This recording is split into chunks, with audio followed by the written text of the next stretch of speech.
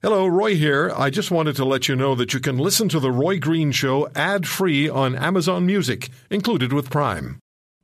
You may not always like his opinion, but you can bet he'll have one. Welcome to The Roy Green Show on the Chorus Radio Network.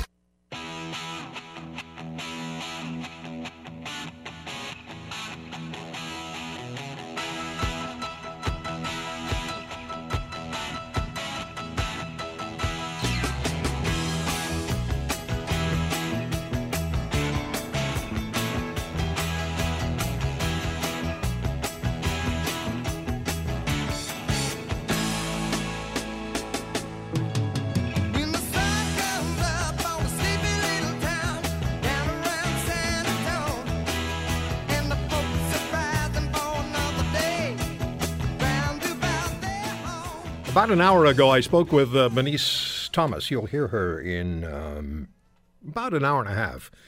She'll join us on air. Her brother was Robert Hall, who was one of the two Canadians who was kidnapped by the Abu Sayyaf ISIS-affiliated group in the Philippines. And both Mr. Hall and Mr. John Ridsdale, the other Canadian who was kidnapped by them, both, as you know, were beheaded.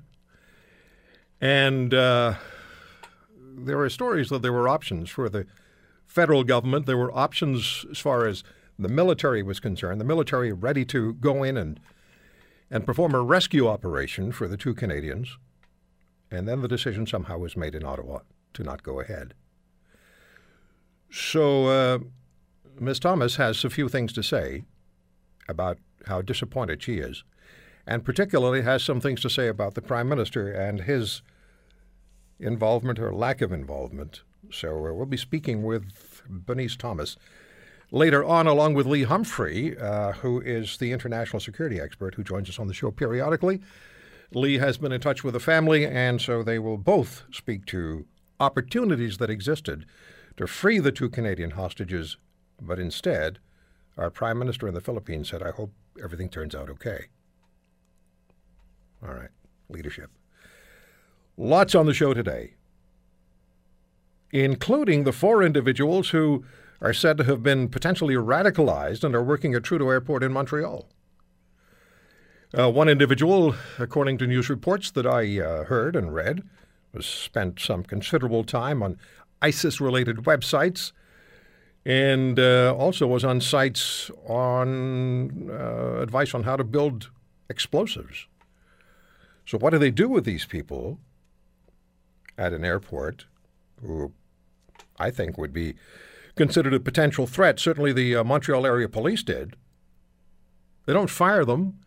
They reassign them. They give them another job, and one of the individuals got a job because he had access to planes and runways previously. He now has a job where he does no longer have access to planes and runways. Is that political correctness in action? Scott Newark will be talking to us about that, and we'll take some calls from you. I want to begin with this story, though. It's been hanging around the periphery of news headlines all week, and it's the story of a Globe and Mail columnist, Leah McLaren, who had a column in the Globe and Mail. It was online for a short period of time before the newspaper removed it.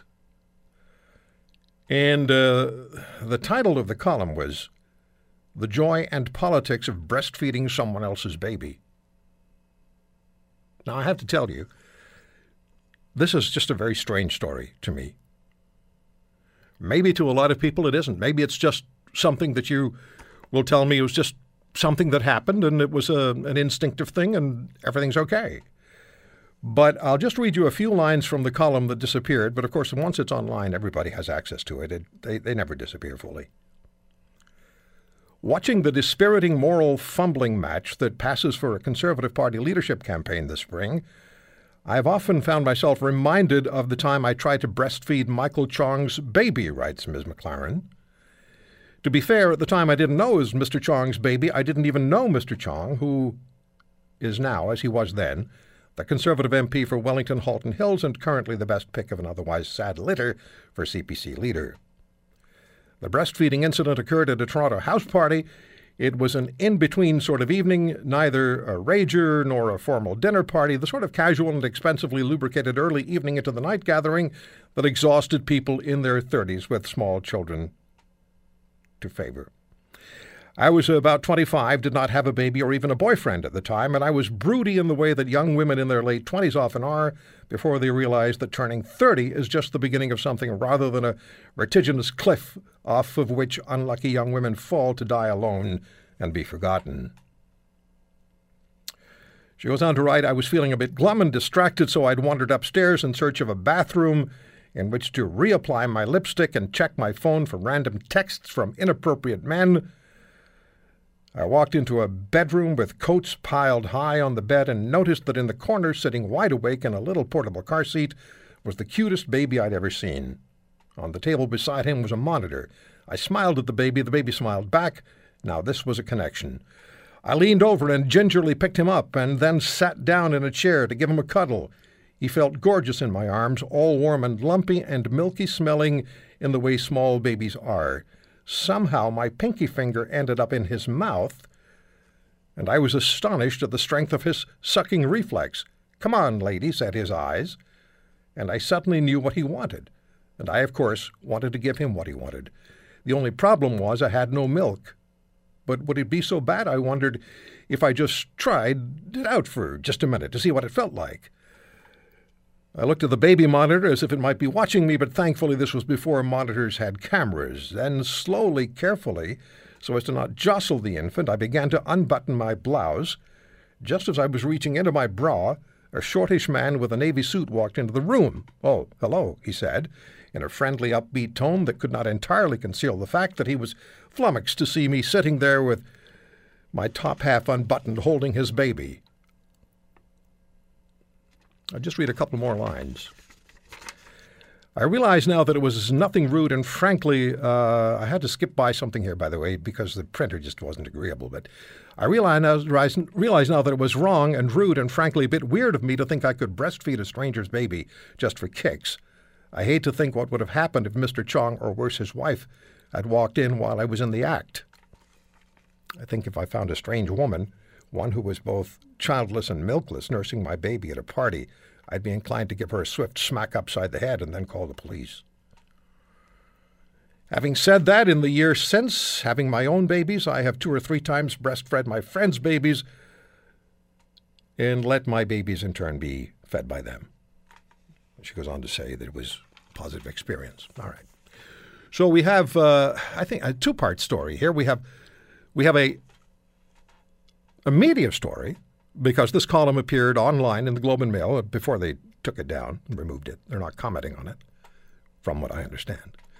But we also have a social story. Is this something that is, to me, look, it's weird and it's disturbing. I don't know what your response is. I don't know how you're reacting. But I do want to know at 1-800-263-2428, 1-800-263-2428, somebody breastfeeding a stranger's baby at a party. And I just read you Ms. McLaren's account, as she wrote it in the paper, or the online version of the paper. We're going to come back and take your calls at 800-263-2428. Also speak with Professor Jane Kirtley, media ethics professor at the University of Minnesota, and find out what Professor Kirtley thinks about this from the media perspective. Stay with us.